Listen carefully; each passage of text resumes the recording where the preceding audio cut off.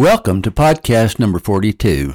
These podcasts all come from a series of 4 books I have written entitled In Defense of Christianity. Volume 1, Freedom, is now available in ebook, paperback, and Audible at ronaldmesser.com or on Amazon and Audible. Today's podcast is taken from the endnotes of Chapter 6, Volume 1. This podcast is entitled The Purpose of the Earth. Scientists claim that Earth, the solar system, the Milky Way galaxy, the cosmos, and man were all created by accident. Bertrand Russell, a mathematician and philosopher, said that man was an accidental collocation of atoms. Christians need to understand that there are 2 sciences. The first is practical science based on temporal laws. The second is theoretical science based on opinion or personal interpretation. Theoretical science is nothing but theories until proven. Some theories, of course, can never be proven or disproven, such as the existence of God, the origin of life, the purpose of the earth, or the existence of life after death. Obviously, science can be both inductive and deductive. Inductive science begins with facts and draws conclusions. Deductive science begins with theories and organizes evidence to prove it. Ultimately, true science must end in the lab, where theories are validated by repetition using irrefutable facts. However, when the purpose of science is to validate opinion rather than to discover truth, then science is no longer science. When theories are given as facts, then science becomes mere propaganda. Science today in political circles is being used to further the agenda of the left. It becomes opinion supported by opinion, a very shaky foundation. Science should be apolitical, devoted only to the truth and not to further a cause. Some of scientists' pet theories are still just theories, such as the Big Bang, the giant heat death, the age of the universe, the origins of man, and so on. Probably no theory is more abused than the theory of evolution. Clearly, evolution in a species exists, but those who claim that because of evolution, God doesn't exist, or man was created by accident, or man came from monkey, etc., commit the fallacy of false analogy. They carry the theory of evolution further than scientific evidence allows. When man uses science as authority to validate personal opinions that can never be proven, they commit the fallacy of appeal to authority, or if they appeal to the number of people who support their claim, they commit the fallacy of appeal to majority. Neither are valid arguments. Practical science appeals to law, which is exquisitely and unerringly ordered. Theoretical science appeals to authority, which is subject to the preconceived notions of the scientist. It is entirely irrational for science to claim there is no God. Individually, people may believe what they wish to believe, but to remain science, science must remain neutral on the existence of God. The only rational claim is that they don't know and leave it at that. Agnosticism in science is justified. Atheism is not. A scientist may be an atheist, but science cannot be. Science must remain open to all possibilities where there is no proof to the contrary. It is practical science that has advanced technology.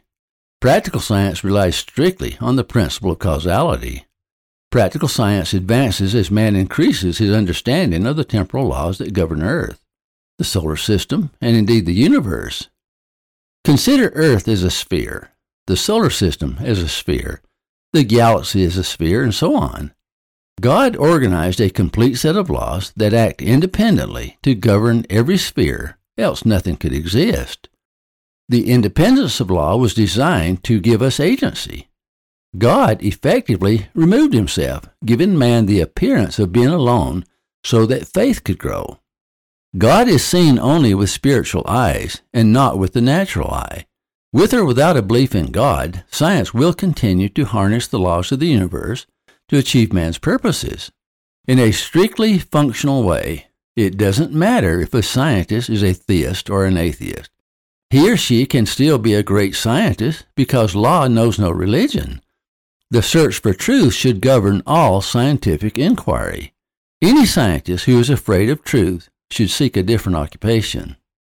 Contrary to what atheists would have us believe, there's no shred of scientific proof that God does not exist.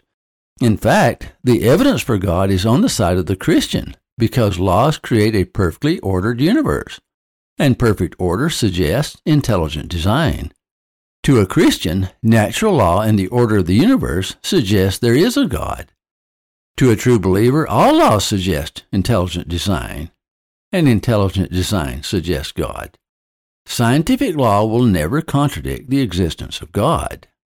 Science creates its own conundrum by willfully denying intelligent design in the face of fantastic order everywhere they look. They simply avoid the issue by claiming that all creation is by accident, regardless of the falsifying probability. The argument of science is simply this: there is no God, therefore there can be no intelligent design. There is no intelligent design, therefore the appearance of intelligent design is caused by accident. The argument is circular. It begs the question and has no logical validity. Regardless of the heated climate, Christians should avoid contention, for their testimony is nothing unless validated by the Holy Ghost. And the Holy Ghost will not validate one's anger or his arrogance. The Holy Ghost validates only truth, not orthodoxy. The Holy Ghost cares nothing for the authority of man. All of mankind may hold one opinion and still be wrong. Opinion has no effect on truth, regardless of the authority of the person holding that opinion.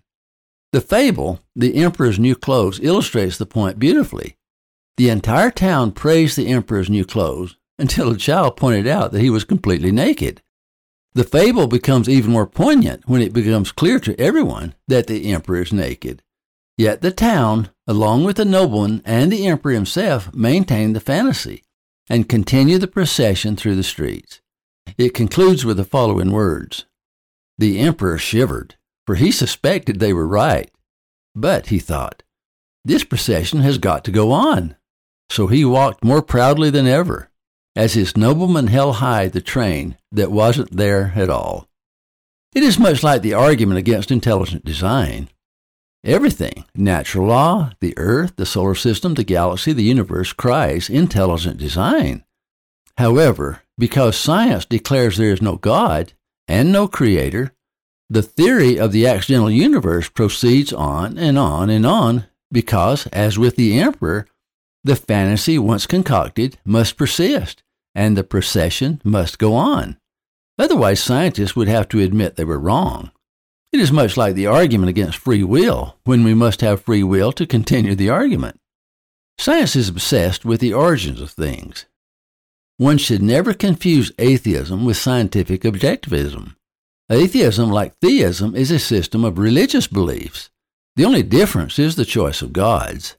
Atheists cling to the agnosticism of science, for they reason that if they can find the origin of life and the universe, they can lay to rest once and for all the belief in the existence of God.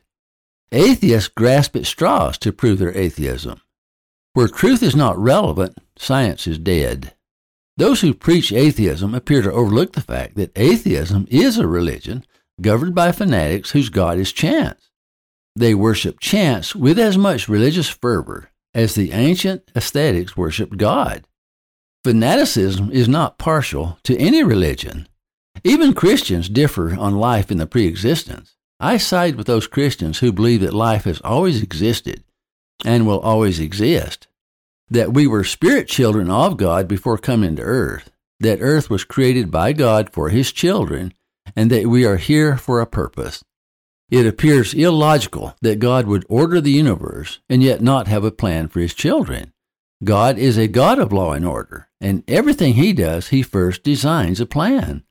I appeal to the book of Job in the Old Testament.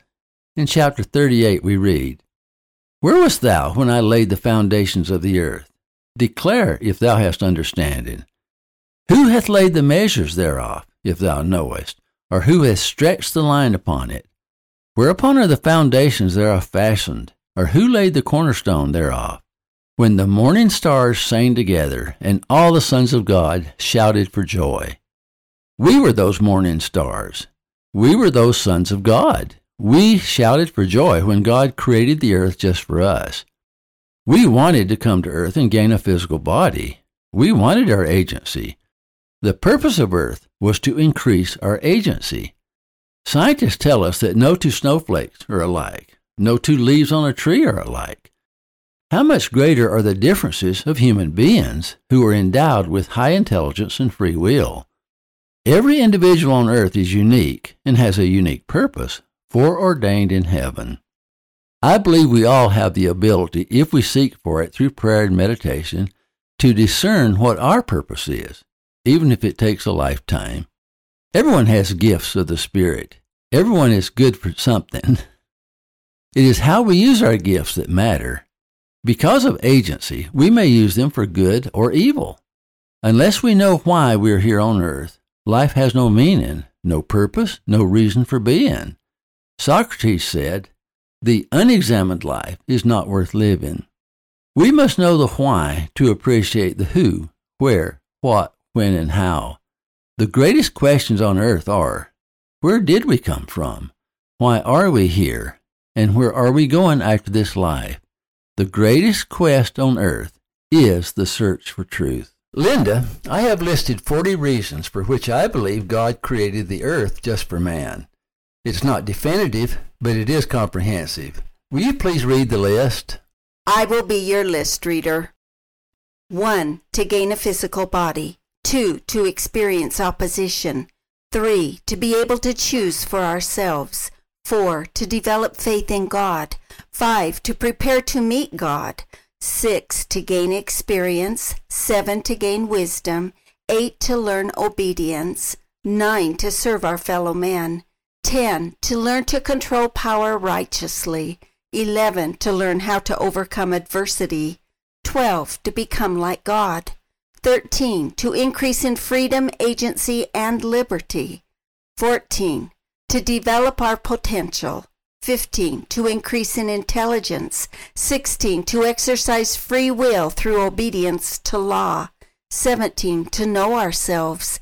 18. To distinguish good from evil.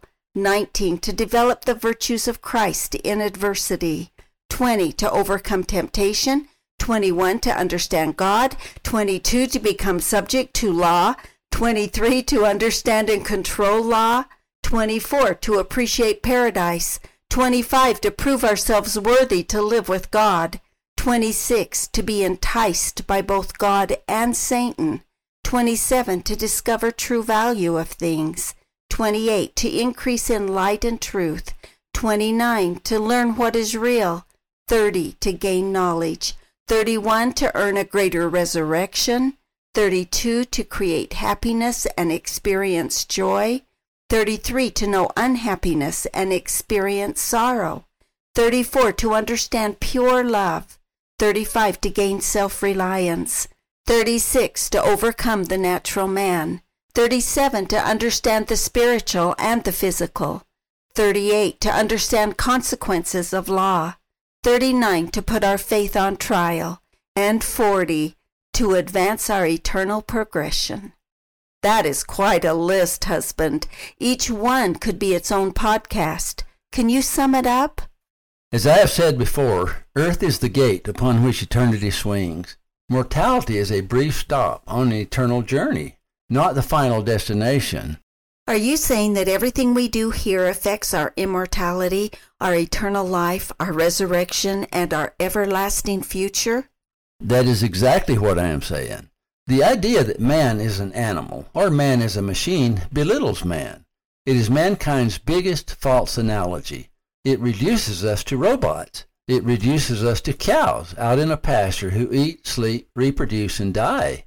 Wasn't it the philosopher René Descartes who said, "I think, therefore I am"? Yes, and the key word is think. The ability to think elevates us above the animals. Christ said, "And ye shall know the truth, and the truth shall make you free." God intends for us to use our intelligence. No animal, as ingenious as they may appear, remotely approaches the intelligence of mankind. We did not descend from apes. If apes share much of our genetic code, it is simply because they are physiologically similar.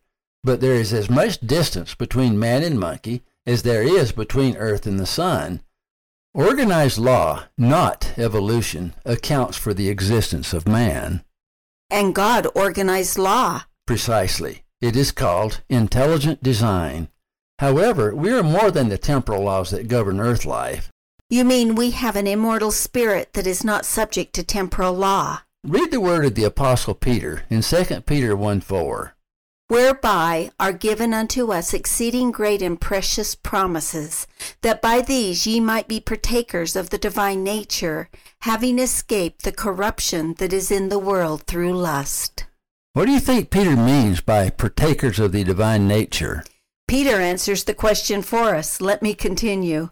And besides this, giving all diligence, add to your faith virtue, and to your virtue knowledge, and to knowledge temperance, and to temperance patience, and to patience godliness, and to godliness brotherly kindness, and to brotherly kindness charity. For if these things be in you, and abound, they make you that ye shall neither be barren nor unfruitful in the knowledge of our Lord Jesus Christ. In addition to faith, virtue, temperance, patience, godliness, brotherly kindness, and charity, we are told to give all diligence to gaining knowledge. By obeying the virtues, we gain a greater knowledge of our Lord Jesus Christ. In fact, the only way we can know Him is to become more like Him. Because we have a divine nature, Peter is teaching us how to become more like the Savior of all mankind. He says it will bring us to the knowledge of our Lord Jesus Christ. In other words, we must look at the world both through our temporal eyes so that we can understand temporal law, and our spiritual eyes so that we can understand spiritual law. A launched rocket whose course is off 1 degree may miss its mark by 1,000,000 miles. Earth is our launching pad for eternity. A fraction off course may send us into eternal regret. The spiritual decisions we make here affect our eternal destination. Those who make decisions on earth with that end in mind will earn wisdom, and all the treasures of the earth that matter, that is, those treasures they can take with them, will make their eternities much richer. Those who seek only the treasures of the earth, though richer than a king, living in luxury, will live in poverty of spirit hereafter. That which we cannot take with us, that which is subject to entropy, will melt back into the earth like house treasures blackened and deformed by fire. In fact, the Lord said that the earth shall melt with fervent heat. That which we can take with us will give us joy and freedom forever with God. How do we look through spiritual eyes? Have you ever lain alone late upon your back on a hillside, in the sloping lawn, in the silence of a soft summer night, admiring the shooting stars as they streak across the star-studded sky against the blue-black velvet ink of deep space darkness? Or sat alone on the front porch in the early hours of a dew-dipped morning, watching hummingbirds suck nature's natural nectar? And here I thought you had ice in your veins and looked at everything like a frog you were about to dissect. I think you have a poet somewhere inside you. As a child of the South and a cousin to nature, I was often found sitting in a squeaky swing on the front porch in the early hours, before the dewy dawn had departed, watching the thumb-sized hummingbirds suck nectar from the honeysuckle. Some of the hummingbirds were no larger than a bumblebee. What is it they say? You can take a boy out of the South, but you can't take the South out of the boy? At night, I was often found reclining on my back in our yard alone, lying late, my soft sloping lawn my bed, my palms my pillow, the chinaberry tree my canopy, looking up at the ceiling of enchanting stars, twinkling against the black velvet Milky Way, looking into the sparkling canopy of glittering mystery, wondering.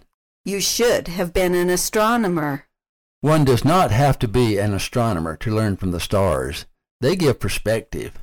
A star can be brighter than 1,000,000 suns, yet appear as dim as a distant candle.